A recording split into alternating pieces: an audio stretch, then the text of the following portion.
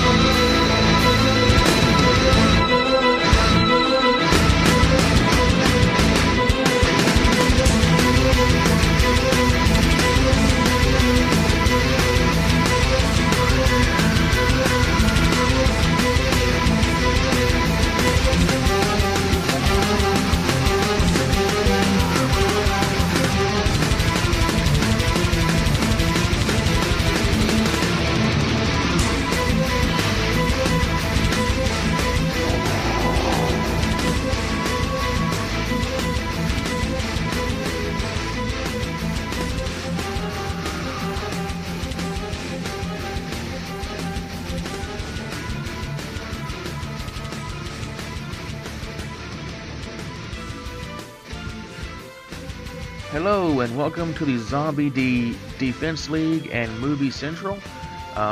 In honor of our Walking Dead cast, the Zombie Defense League, we are going to do a review of Night of the Living Dead, and we're going to put it up simultaneously on the cast of Movie Central and Zombie Defense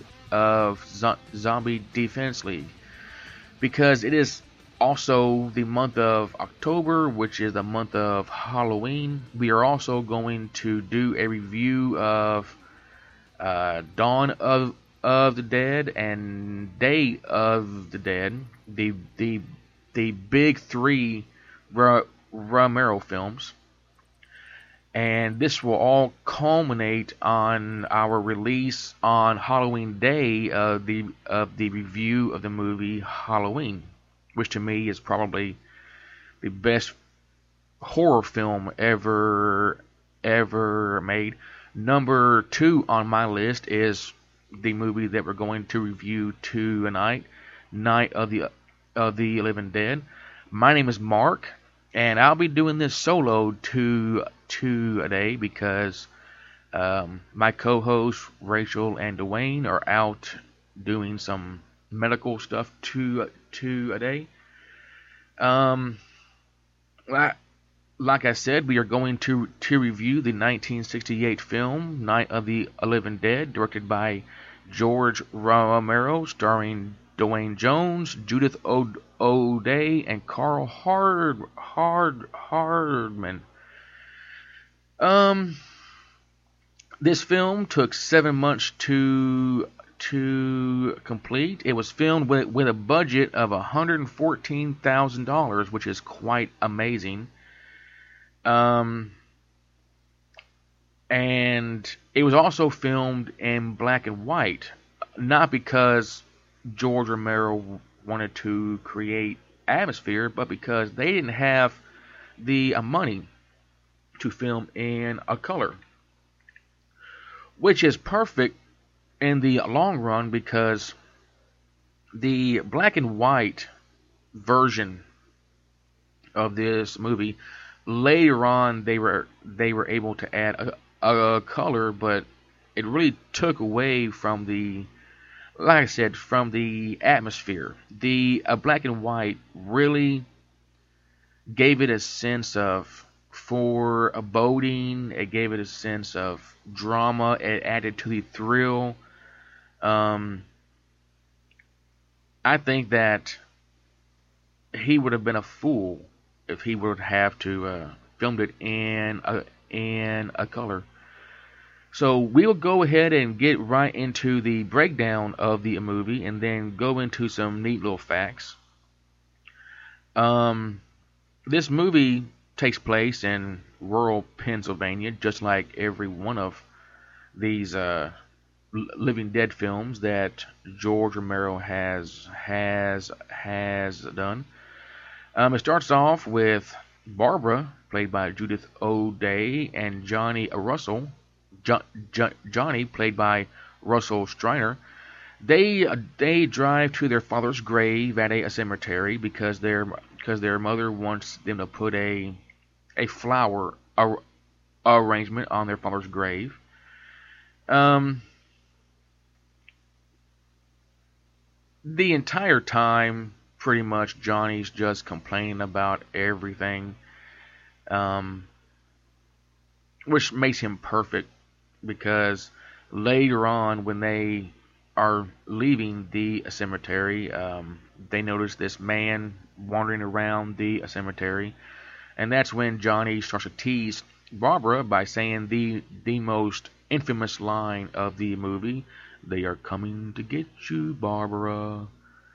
And that is when she is attacked by this strange man, played by Bill Heinzman, who, if you notice, in all the zombie films that George Romero has done, he is the only one that actually picks up an instrument and is able to use it. He picks up a rock after taking out Johnny. He picks up a rock and uses it to break into the car. And you notice that is never done in most zombie films. In fact, in this film and all of other Romero's zombie films, they never pick up an instrument and is able to use it. So this is the one and only time that you'll see a zombie use an actual weapon, until later on when you find out that these zombies are starting to evolve. But that's down the road. She flees by a car, but she couldn't get started, so she gets the car rolling down the hill, and she stumbles and falls like every woman does in a horror film. And she runs away and ends up in this farmhouse where she discovers that it's empty except for the corpses of the people that had lived there. And that's when Ben, played by Dwayne Jones, arrives in his truck, and they get inside and they pretty much start boarding up the house. And Barbara, who goes into shock, just she doesn't talk. She just sits there, walks around, stands there. It's pretty much catatonic by this point. So Ben is forced to board up the house on his own. Well, they are unaware of the fact that there is a cellar in this house, which is occupied by two couples, Harry and Helen Cooper, and with their daughter, Karen, and Tom and Judy. And they pretty much stayed downstairs while Ben is upstairs fighting off zombies and trying to secure the house. Later on, they do come upstairs after all the work has been done, which really pisses Ben off to no end. Harry, who is a pretty much overbearing, pompous ass, thinks that remaining upstairs is dumb, that it's a death trap, which Ben thinks that the cellar is a death trap and refuses to go downstairs, which is a cute little irony that it'll be focused on in a little bit. So they all stay upstairs, downstairs, go back and forth. They find a radio and they turn it on, which explains throughout the state that there is a problem with mass murder just sweeping across the country, and they're just confused as to what is going on as the house is being surrounded by zombies. And here's a cute little note: throughout the entire film, the word zombie is not used one time. Most of the time, they are referred to as those things or ghouls. But the word zombie is not used one single time.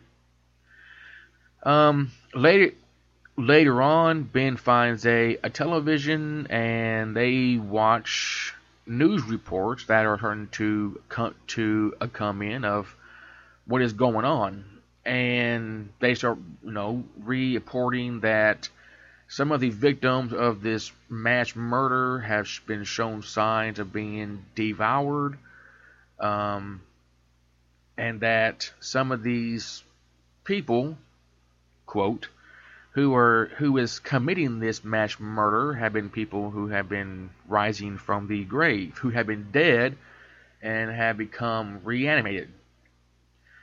And then in the newsreel they cut to a scene where they're talking to a general and some scientists, which they garner a theory that a satellite has returned from the planet Venus as carrying some strange radiation, which might have been the reason why all these dead people and corpses and everything starts to rise and kill people.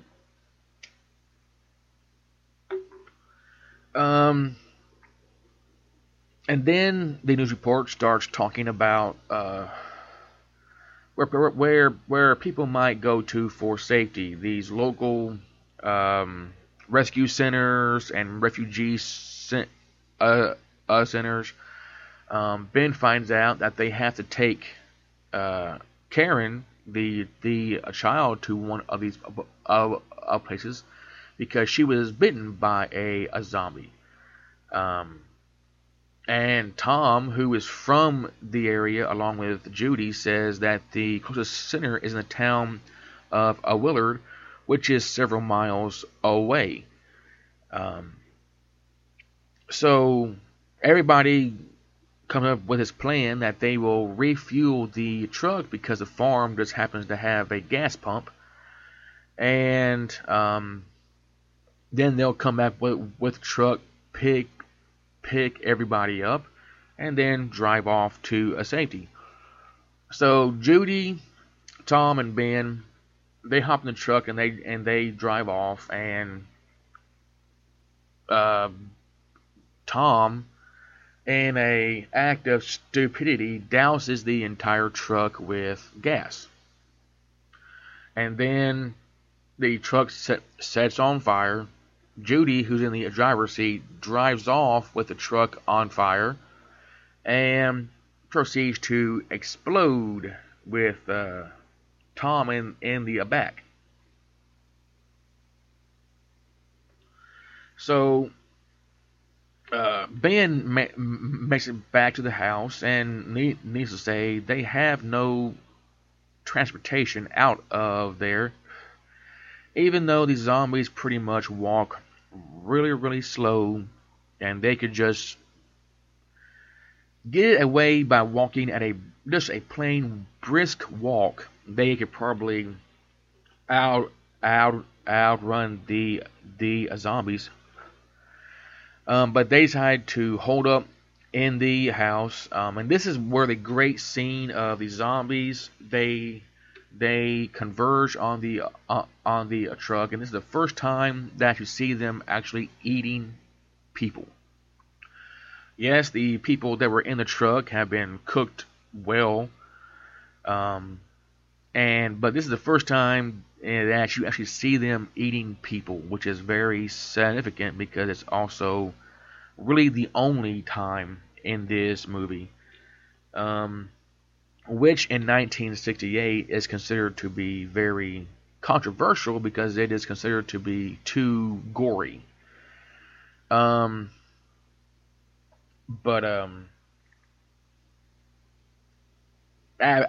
about this time, Judith O'Dea's character starts to come round. She is no longer catatonic. And as Ben gets back to the house, he finds himself locked out by Harry, and he starts pounding on the door and shouts, and then kicks the door in. Harry, who turns out to be pretty much a coward, gets a very good beating from Ben, which he deserves.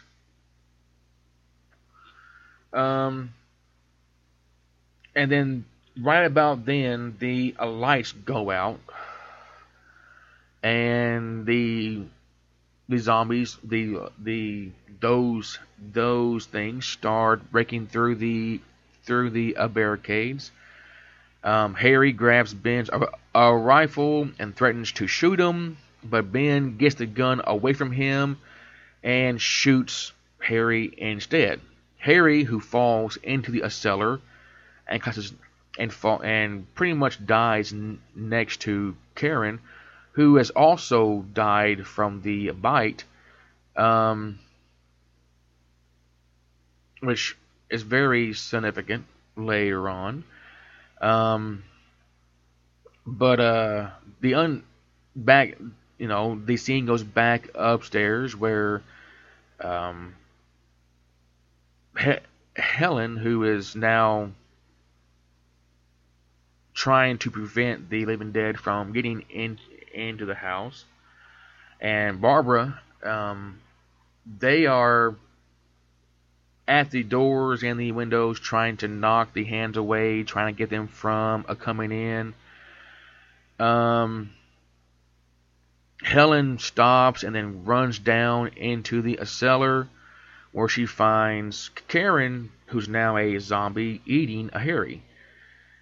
And Helen is in shock.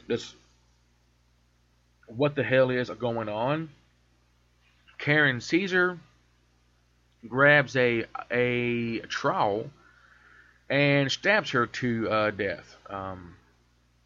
Back upstairs, Barbara sees that Johnny is also a zombie, and is shocked by this to the point to where she stops what she is doing and is pulled through the window by the horde and is also devoured. So now the house is completely overrun. Ben has nothing left to do but go into the cellar, which he thinks is a death trap. He kills he offs Karen and then sees himself inside. He sees that Harry and Helen are starting to become zombified, so he shoots them in the head. So the one place that Ben did not want to go, that he thought was a death trap, he survives because he went down in there until the next morning, when he is awakened by the sheriff's department and is running through the fields just shooting at zombies. So he goes upstairs and is looking out the window, and he himself is shot because he is mistaken for a zombie. And that is the end of the film, with him being put on top of a burning pile of dead zombies. The movie itself is not a very long movie, and the script is pretty basic. The acting is so-so, but what makes this film so great is, for one thing, it is the first of its kind. It is the first zombie horror film. Yes, there have been previous ones, but this is the first one that went mainstream, that was taken seriously. When it was actually viewed before an audience in one theater, it received a standing ovation. But this movie also has very significant attributes to it. For one thing, Dwayne Jones is the first African American to be cast in the lead of a horror film. This is the first movie to have that. Which, if you are a student of history, you'll know that in 1968, that is a big deal. Because at that time, African Americans still had to have separate bathrooms, separate water fountains, separate everything. And it's also kind of ironic that Dwayne Jones, who is the only black man in the house, survives, but is later on killed by a group of white men, albeit by accident, but it still happened. But it also talks about the social commentary about how things in a crisis of this magnitude will break down. You have Harry and his wife Helen, which you're pretty much certain from the first moment that you are introduced to Harry that he is an asshole, that he probably abuses his wife because there's this hatred between those two, and that he has a very short fuse. But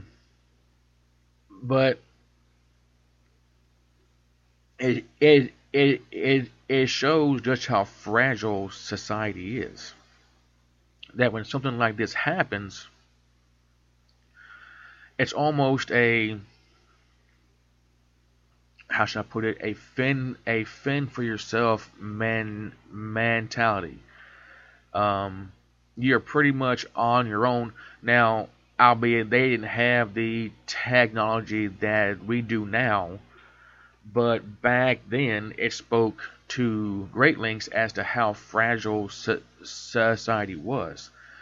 That, they were reduced to radio and television in order to get information, and there just was not much information to give.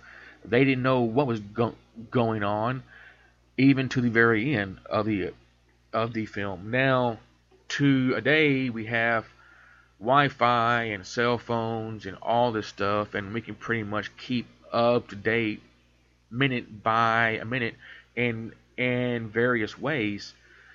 But it speaks to how it was in 1968. Now, here are some facts about this movie, which goes to add to the historical significance of this film, and how it is such a first of its kind. It was breaking new ground, and how difficult that it was to do so. Carl Hyman, who played Harry, was not only the actor, but he was also a co-producer on the film, and he also served as the makeup artist, the sound effects engineer, and he was the still photographer for the closing credits.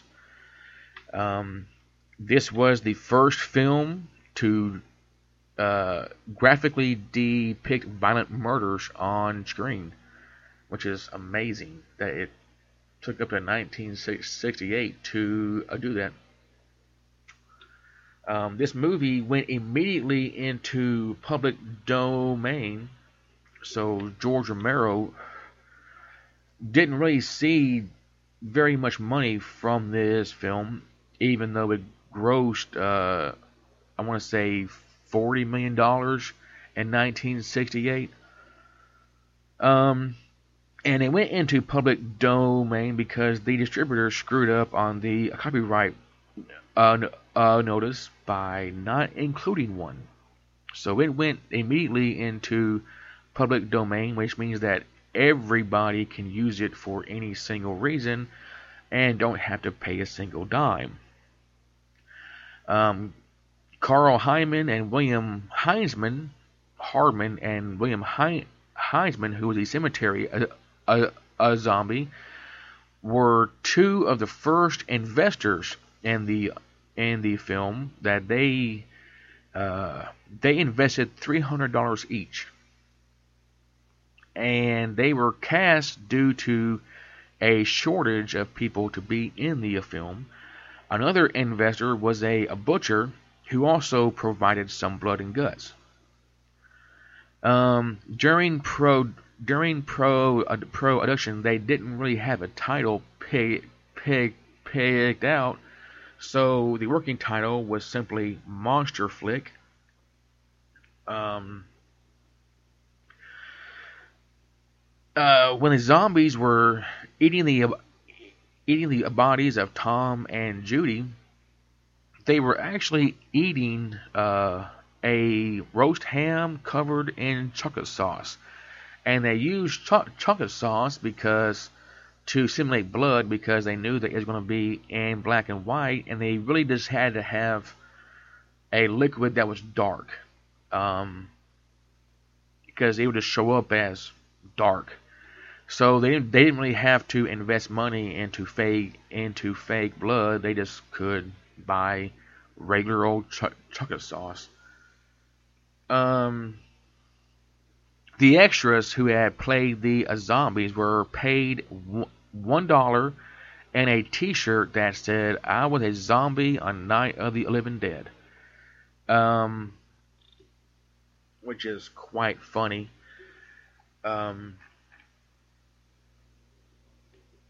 Well, now this is the end of this breakdown of this movie, and what I would like to know is, I like to hear from my listeners to see if you guys liked or disliked this movie, and why. Like, I love this film because I am a huge zombie fanatic. I mean, I'm a zombie fiend. I am ready for the zombie apocalypse to happen. I'm not being serious about that, but I think that it would be pretty cool if it did. I think that this movie right here started a whole genre. I mean, within the horror genre, it's a genre. You have your slasher films, you have all this stuff right here, but then you have your zombie films, and this is the first of its kind. And George Romero, who kept making these films, which they all took place in, I believe, Pennsylvania, but this was the one that launched, that they know launched it all.